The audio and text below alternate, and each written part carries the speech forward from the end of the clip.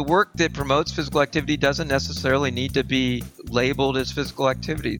Understanding that Active People Healthy Nation, our goal is to get the support for conditions under which physical activity is there, but it doesn't need to be led that way if that's not what works in your community.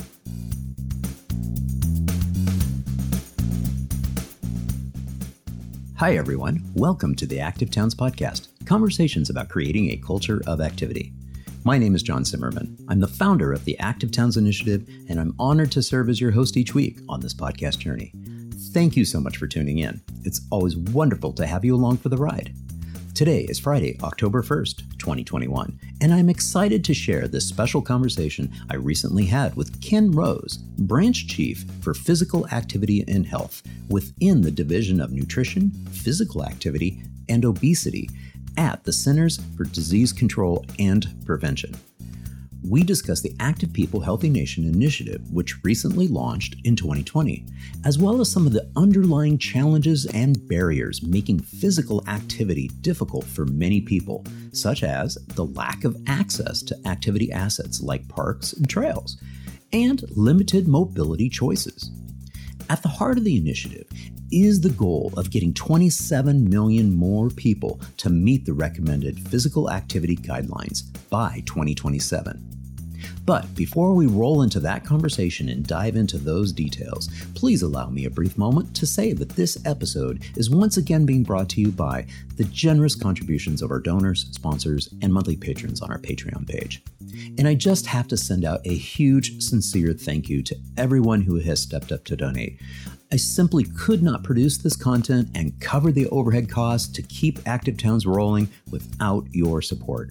I truly appreciate every single donation made. Now, if you too would like to make a contribution, just head over to my website at activetowns.org and navigate over to the donation page. And it's worth mentioning that yes, there are a few other ways that you can help support the effort. By 1, subscribe to the podcast on your preferred listening platform. 2, subscribe to my Active Towns YouTube channel. Just be sure to click on the bell next to the subscribe button so that you'll be alerted when I post new videos.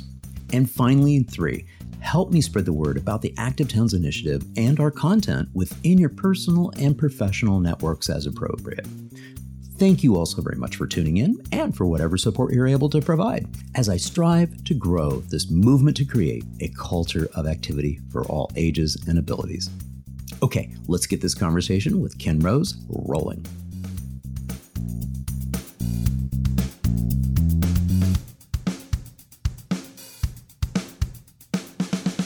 Ken, it's so wonderful to connect with you here today. Welcome to the Active Towns Podcast. Thanks for having me. I really appreciate it. It's an honor to be able to talk to folks who care so much about this work. Thank you. Yes, absolutely. Ditto. And to get us started, just share a little bit about yourself and your role there at the Centers for Disease Control and Prevention. I always like to make sure that we include the prevention part. I currently lead the Physical Activity and Health Program at the U.S. Centers for Disease Control and Prevention. We run a national initiative called Active People Healthy Nation. My particular scientific expertise is in how the built environment can help people integrate physical activity into their daily lives. So put another way, it's how can the places that we live provide safe and easy choices to be physically active, going for a walk, or taking a bike someplace. Fantastic. And when you look at your branch and the activities that you're doing, obviously, the Active People and Healthy Nation initiative is a big part of that. Can you tell us a little bit more about that initiative? Yeah, but I should have started by saying we also run the national initiative called Active People Healthy Nation.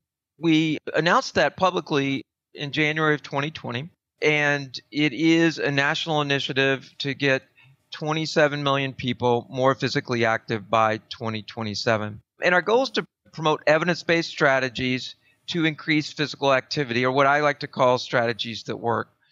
To do that, we have to build a national movement of culture change that really embraces the incredible benefits of physical activity and helps build the cultural support for those strategies. But we're working to engage many different sectors at multiple geographic levels through partnerships between sectors, say the public health sector and the land use and transportation sector, or the public health sector and the parks and rec sector, and so forth. So we know that for us to be successful to create this national movement, we have to really implement these evidence-based strategies that we have at every level, at the local level, the tribal level, the state level, the national level.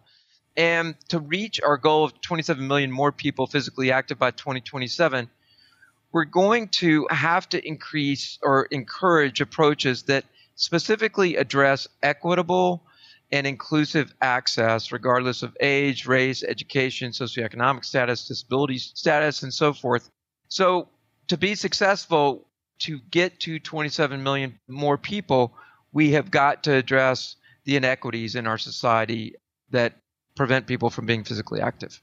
And I know, looking at some of the wonderful PDF documents that you have out on the website, there's statistics out there like access to parks and things of that nature, where that's part of what you're talking about with the inequities there. There's a dramatic inequity across the board in communities impacted by health equity. When you look at the access issues, it's not just access to parks. It's, as you probably know, 4-lane arterials, dangerous roads, and a range of other barriers that exist in neighborhoods that are impacted by health equity. So one of the favorite quotes that I pulled off of some of your materials out there is actually from your division director, Dr. Ruth Peterson. And she says, if you could package physical activity into a pill, it would be the most effective drug on the market. And so I think that actually partially answers my next question for you, which is, why is this work important? I love to talk about this because most people know that physical activity is good for them, but they don't really know how good it is for them. And your quote is a good one. It's one that it really personifies the benefits of physical activity, but it is really important to know that physical activity is one of the best things that you can do for your health today. And almost anyone can go out today for a short walk or a short roll. And so it is something that you can do today to promote your own health. When people are physically active, they receive immediate and long-term health benefits. So immediately, physical activity can improve sleep quality, reduce symptoms of anxiety, and reduce blood pressure. But going for a single walk today is really a great way to improve your health. And if you can improve your anxiety, reduce your blood pressure, and improve your sleep, then you're going to see other concomitant or associated benefits to your health. So we all know, for example, that sleep quality in and of itself is important to your health. So if you can do something that improves your sleep quality, then you're getting double bang for your buck.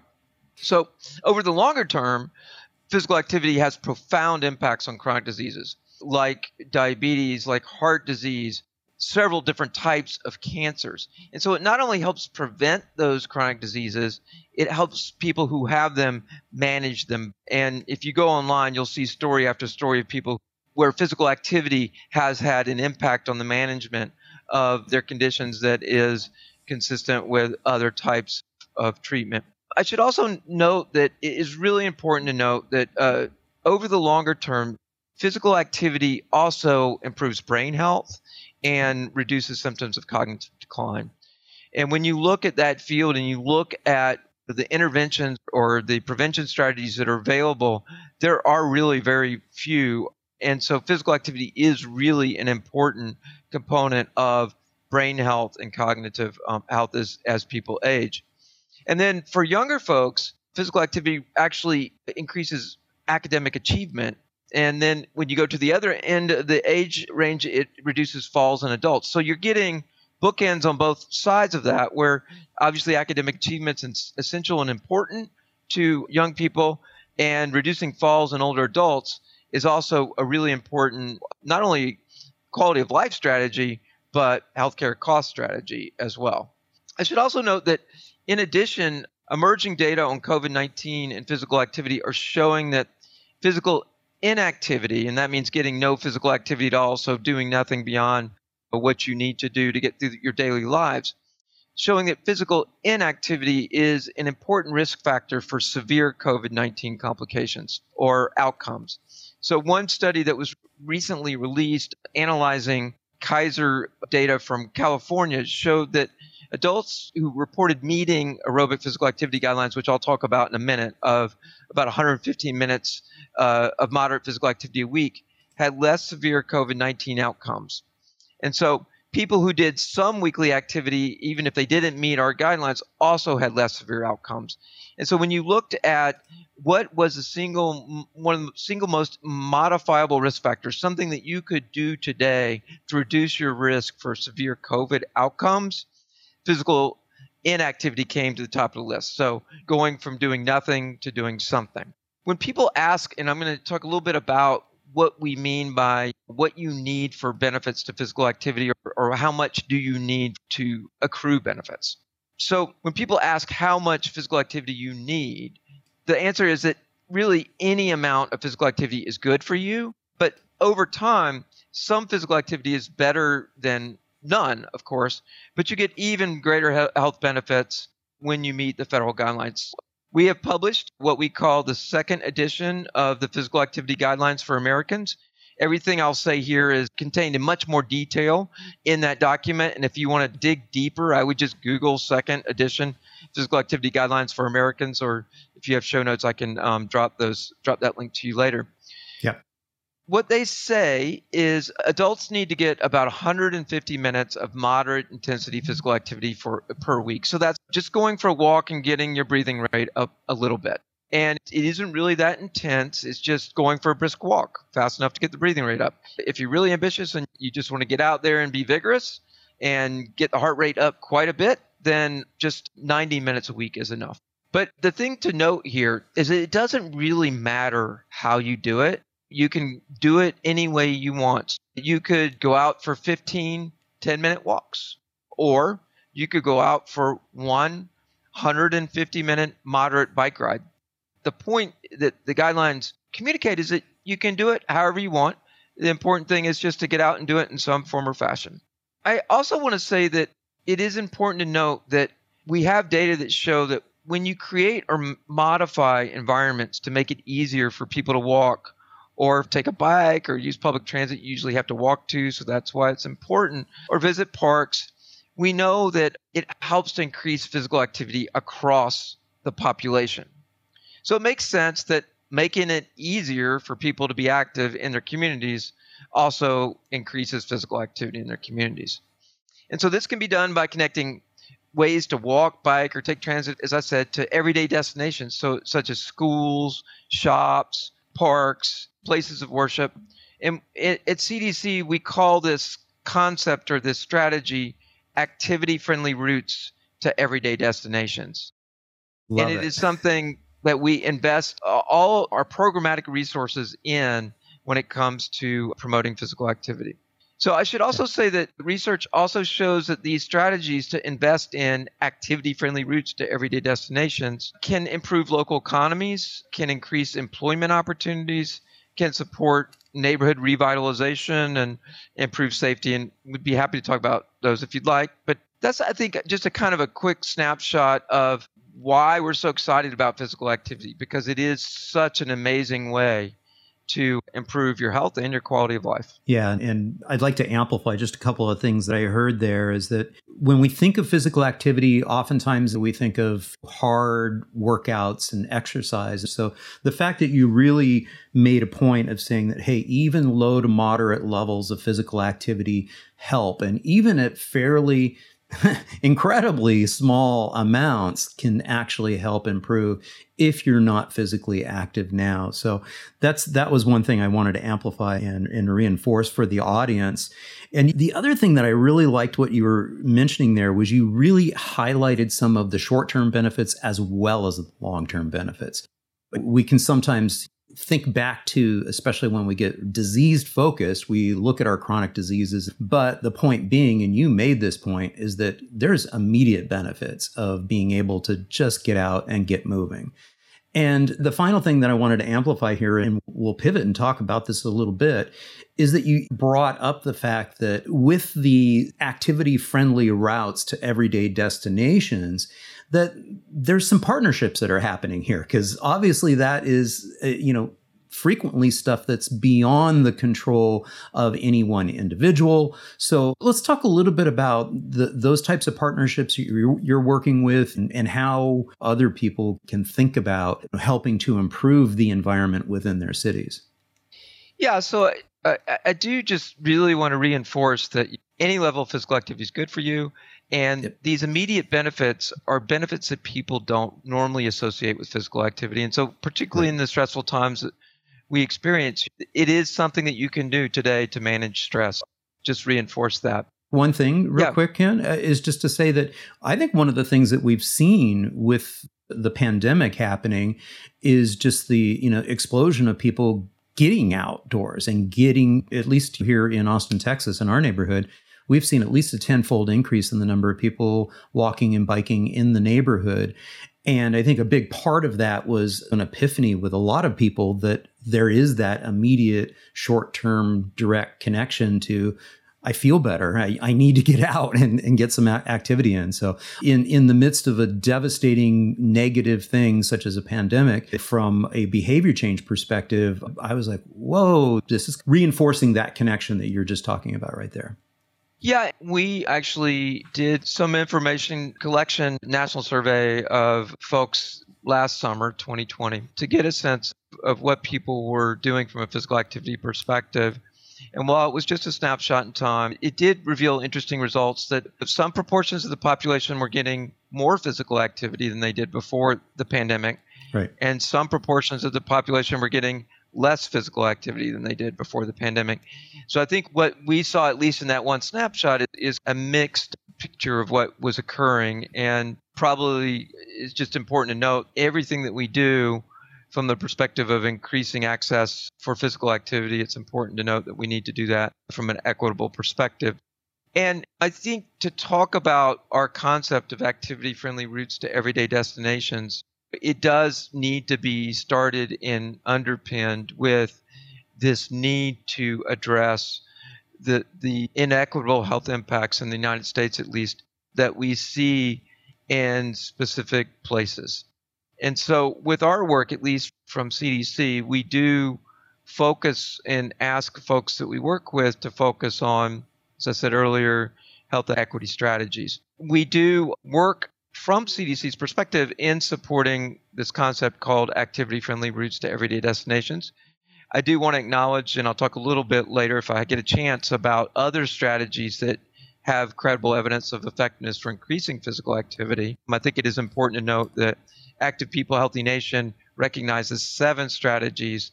In our work at CDC and what we support in the field, we primarily support this concept that we call activity-friendly routes to everyday destinations, which is one of those strategies. But it's an important strategy, as I noted, because there's evidence that it has population-level impact. And we invest in that strategy because of its credible scientific evidence of effectiveness, but also what we call scientific power, or its impact in the field. It has the ability to change population levels of physical activity. And that means that we have to create places for people to be active. And so, as I said, bike paths and sidewalks to grocery stores, health clinics, shops, houses of worship, and so forth. And we support it because we know it works. Now, I'm going to talk a little bit about what we do within our division and how we support this work within the United States. I work for a part of the U.S. Centers for Disease Control and Prevention called the Division of Nutrition, Physical Activity, and Obesity, and we do exactly what that title implies that we would do. We promote improved nutrition strategies such as breastfeeding and better food access for older populations. And then we support physical activity on the other side. So everything I'm going to talk about now has to do with what we support from the physical activity perspective. But we provide funding and technical support to state health departments throughout the country to work in local communities in their states. We fund land-grant universities to work through cooperative extension service in rural counties with obesity rates with 40% or more. And then we work through community organizations through a program we call Racial and Ethnic Approaches to Community Health. As I said, they all work in places that are impacted by health equity, but that is different depending on the community that you're in. And they range in diversity from working in small town or rural environments to working in suburban areas to working in neighborhoods within large cities. And they work in a wide range of activities to support this strategy. And as some examples, they're working to yield permanent changes like supporting the development of a community-wide bicycle or pedestrian plan, or looking at the implementation of a complete streets policy at the local level, or increasing safety and access around transit stops, or supporting changes to land use and zoning that increase access to destinations by reducing travel distances. So the other thing I would say is that our work is not building things. We're not building streets. We're not laying concrete or anything. We're supporting health partners in the field to do what I call the soft engagement, the management costs or the community engagement costs at local levels. So, for example, in Savannah, Georgia, one of our recipients is supporting the community engagement and planning for a project they call Tied to Town, which is a project that is designed to create a network of protected walking and bicycling trails connecting all of the neighborhoods in Savannah. Really important project. As another example, we're working on a similar effort in Cleveland, Ohio, to do a protected bike lane, or a protected bikeway, I should say, and network across their city. And then a third is supporting the planning and community engagement for implementing Main Street, Complete Street in a small town in the state of Washington. So it ranges the gamut and geography, but it's similar in the type of work that it's supporting at the local level, bringing non-traditional partners to the table to support our goals in Active People, Healthy Nation. I think that's so incredibly important to have that partnership involved with those groups, those local groups that are out there. Having been involved with this for pretty actively for the last 15 years, I can tell you that the communities need that additional backdrop, that backstop of incredible assistance to be able to move some of these projects forward. And I'm glad you gave the Tied to Town folks a shout out there in Savannah. I know them, and I know that would be a wonderful community asset, activity asset for that entire region. And that's really good stuff.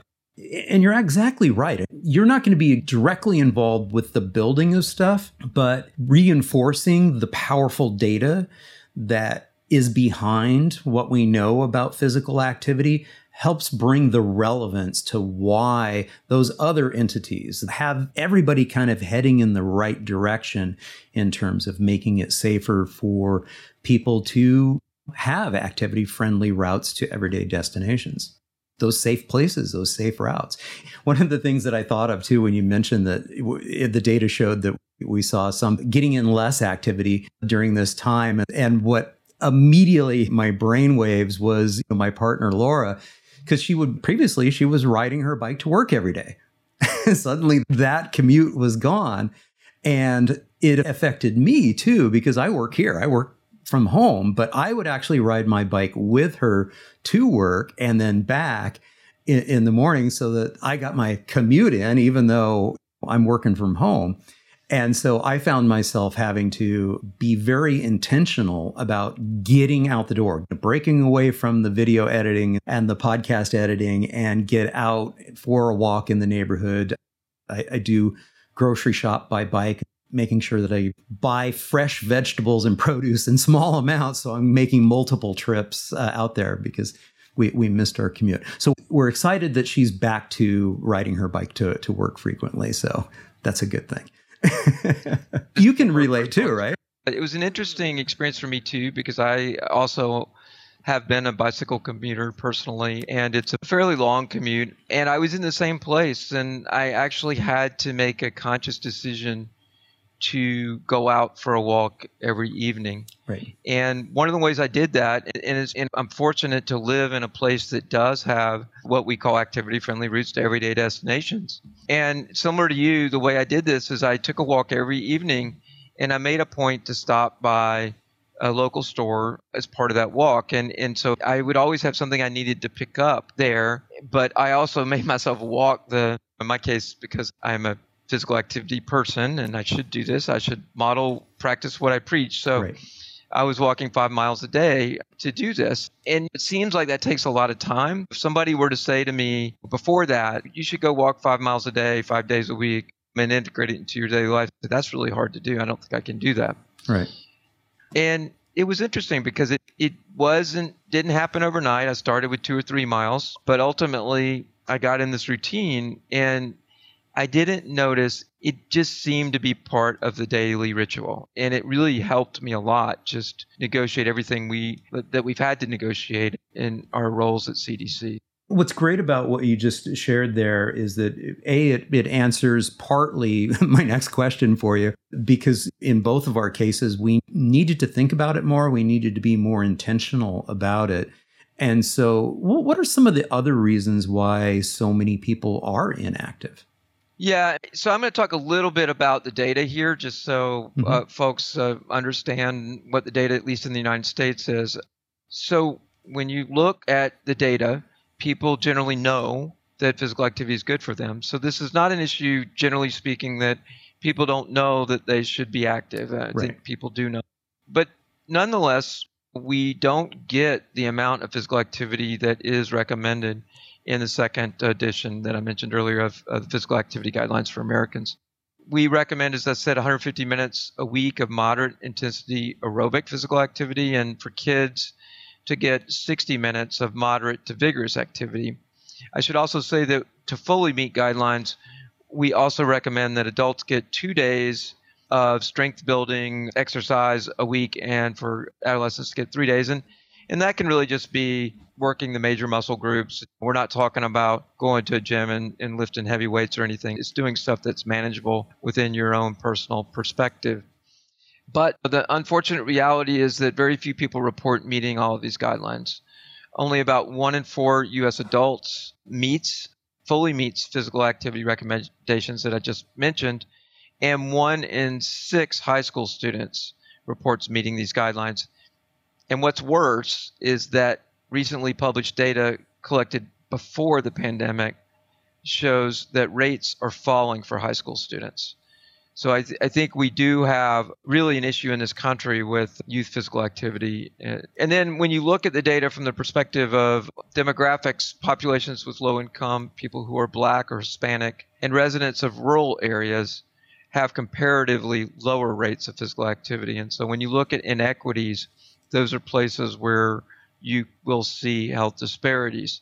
And when you ask people why they aren't, or why they don't get the physical activity that they need, or why are they, depending on where they are, why are they inactive? Generally, they respond by saying, I don't have enough time to do it, or I don't have safe places to be active. Just as a bit of reporting some of the data that are associated with why, I'll talk a little bit about just safe places to be active. So, as I said, we want to be focused on those disparities. And when you ask about barriers that, say, traffic pose for people being active, we've learned from national data collection, these are just a few data points, only 1 in 5 Black people have access to streets that make walking safe and easy, and have access to safe and convenient locations that support walking, like parks. Only about 30% of people who are Black report that they live in a neighborhood where drivers followed the speed limit.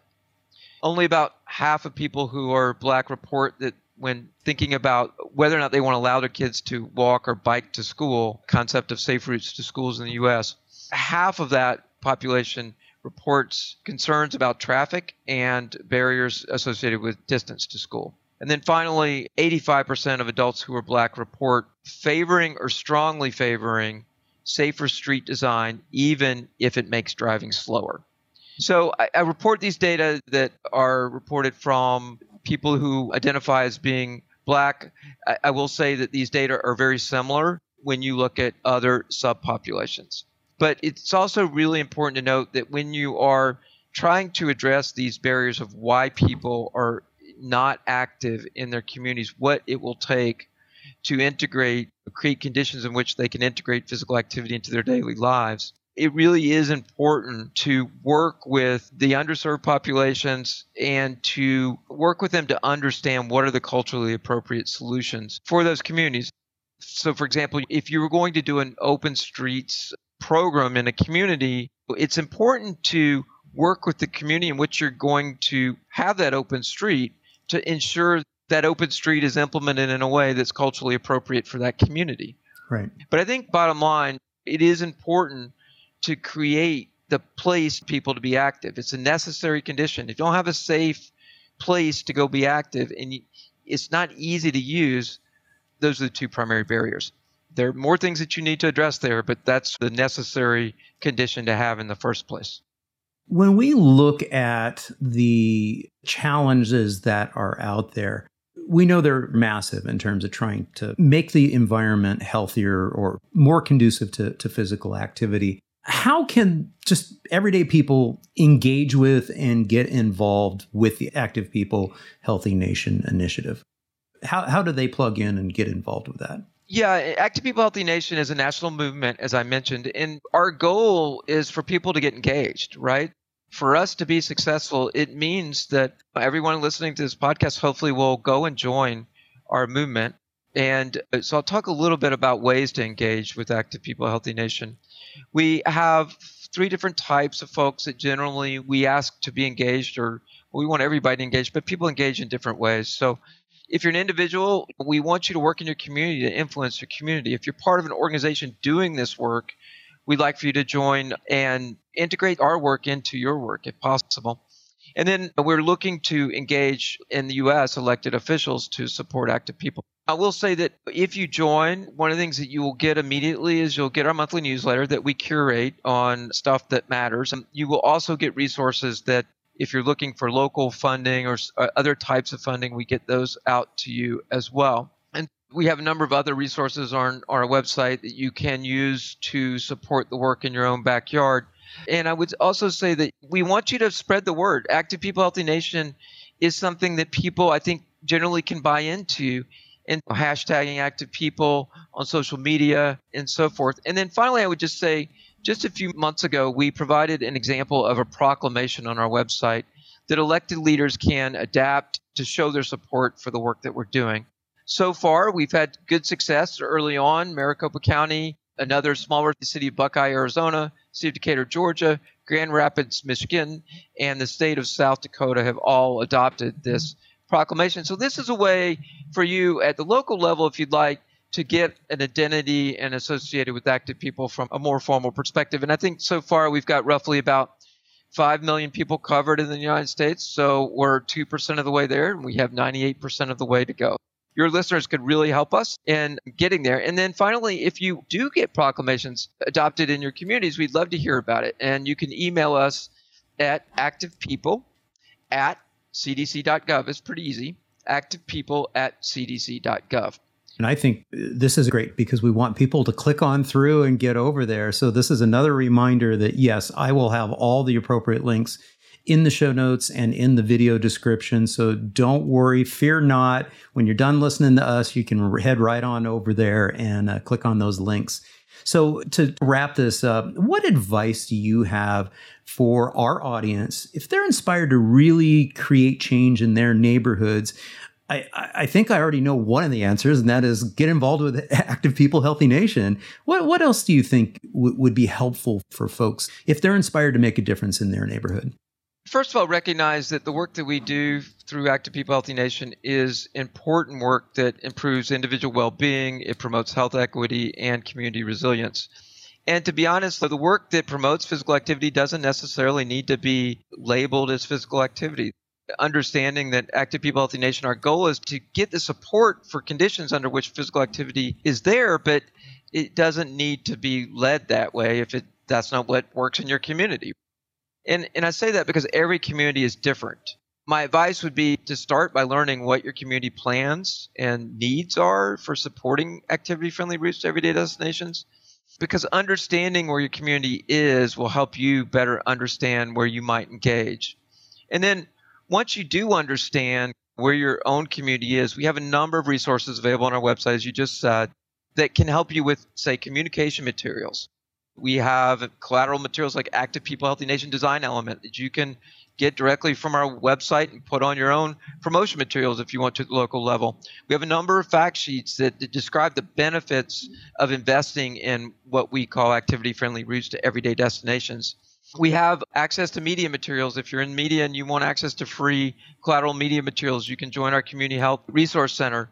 And then we've supported a number of partners out there that have technical tools, such as the Safe Routes to Schools report cards or the National Complete Streets Benefits Index. And there are a number of different technical resources on our website. And then finally, I will say that supporting the strategies, there are other strategies, as I mentioned earlier. We've talked a lot about creating activity-friendly routes to everyday destinations, but there are other ways to get started as well. So you can encourage your schools to increase access to physical activity in the schools, or increase access to youth physical activity opportunities in your communities for low or no cost sporting activities, for example. You can open up local assets like schoolyards to the broader community through what we call shared use agreements, or even install wayfinding to help people understand walking routes in your communities or ways to walk to places. You can support what we call social support programs like walking clubs for, say, older adults or women of color, or you can invest in community challenges to increase physical activity. Or finally, you can combine multiple strategies in what we call community-wide campaigns to increase physical activity. I mention all of these because they all have credible scientific evidence of effectiveness. And investing in any of these that I just mentioned will help to increase physical activity in your community. And then I would end with, whatever the strategy you choose, it is important to engage people who have been impacted by health equity, to reduce health disparities, and work with these communities to understand the most culturally appropriate solutions. Fantastic. That is great. And you reminded me I need to work on my strength training. I get the cardio in. It's like I'm 56 now, and it's especially as we get older, we need to make sure we get that in as well. And I loved how you just slipped that in. You got all 7 of the strategies taken care of. I love it. That's fantastic. Ken Rose is the chief for the Physical Activity and Health branch within the Division of Nutrition, Physical Activity, and Obesity at the Centers for Disease Control and Prevention. Ken, it has been an honor to chat with you here today. Thank you so much for joining me on the Active Towns podcast. It's certainly been an honor for me, and just go out and join Active People Healthy Nation. Thanks so much. Thank you also very much for tuning in to episode number 94 of the Active Towns podcast. I really hope you found it helpful to hear from Ken about the fantastic work being done at the Physical Activity and Health branch. I know for me, it was a good reminder that we have access to a tremendous treasure trove of resources on their website. And I have provided many of those links in the show notes and out on the landing page for this episode at activetowns.org. Well, folks, that's all for this week's episode. But as a final reminder, please help me grow this culture of activity movement by making a donation, spreading the word, and subscribing. Thank you all so much for your support and for tuning in. Until next time, this is John signing off by wishing you much activity, health, and happiness. Cheers.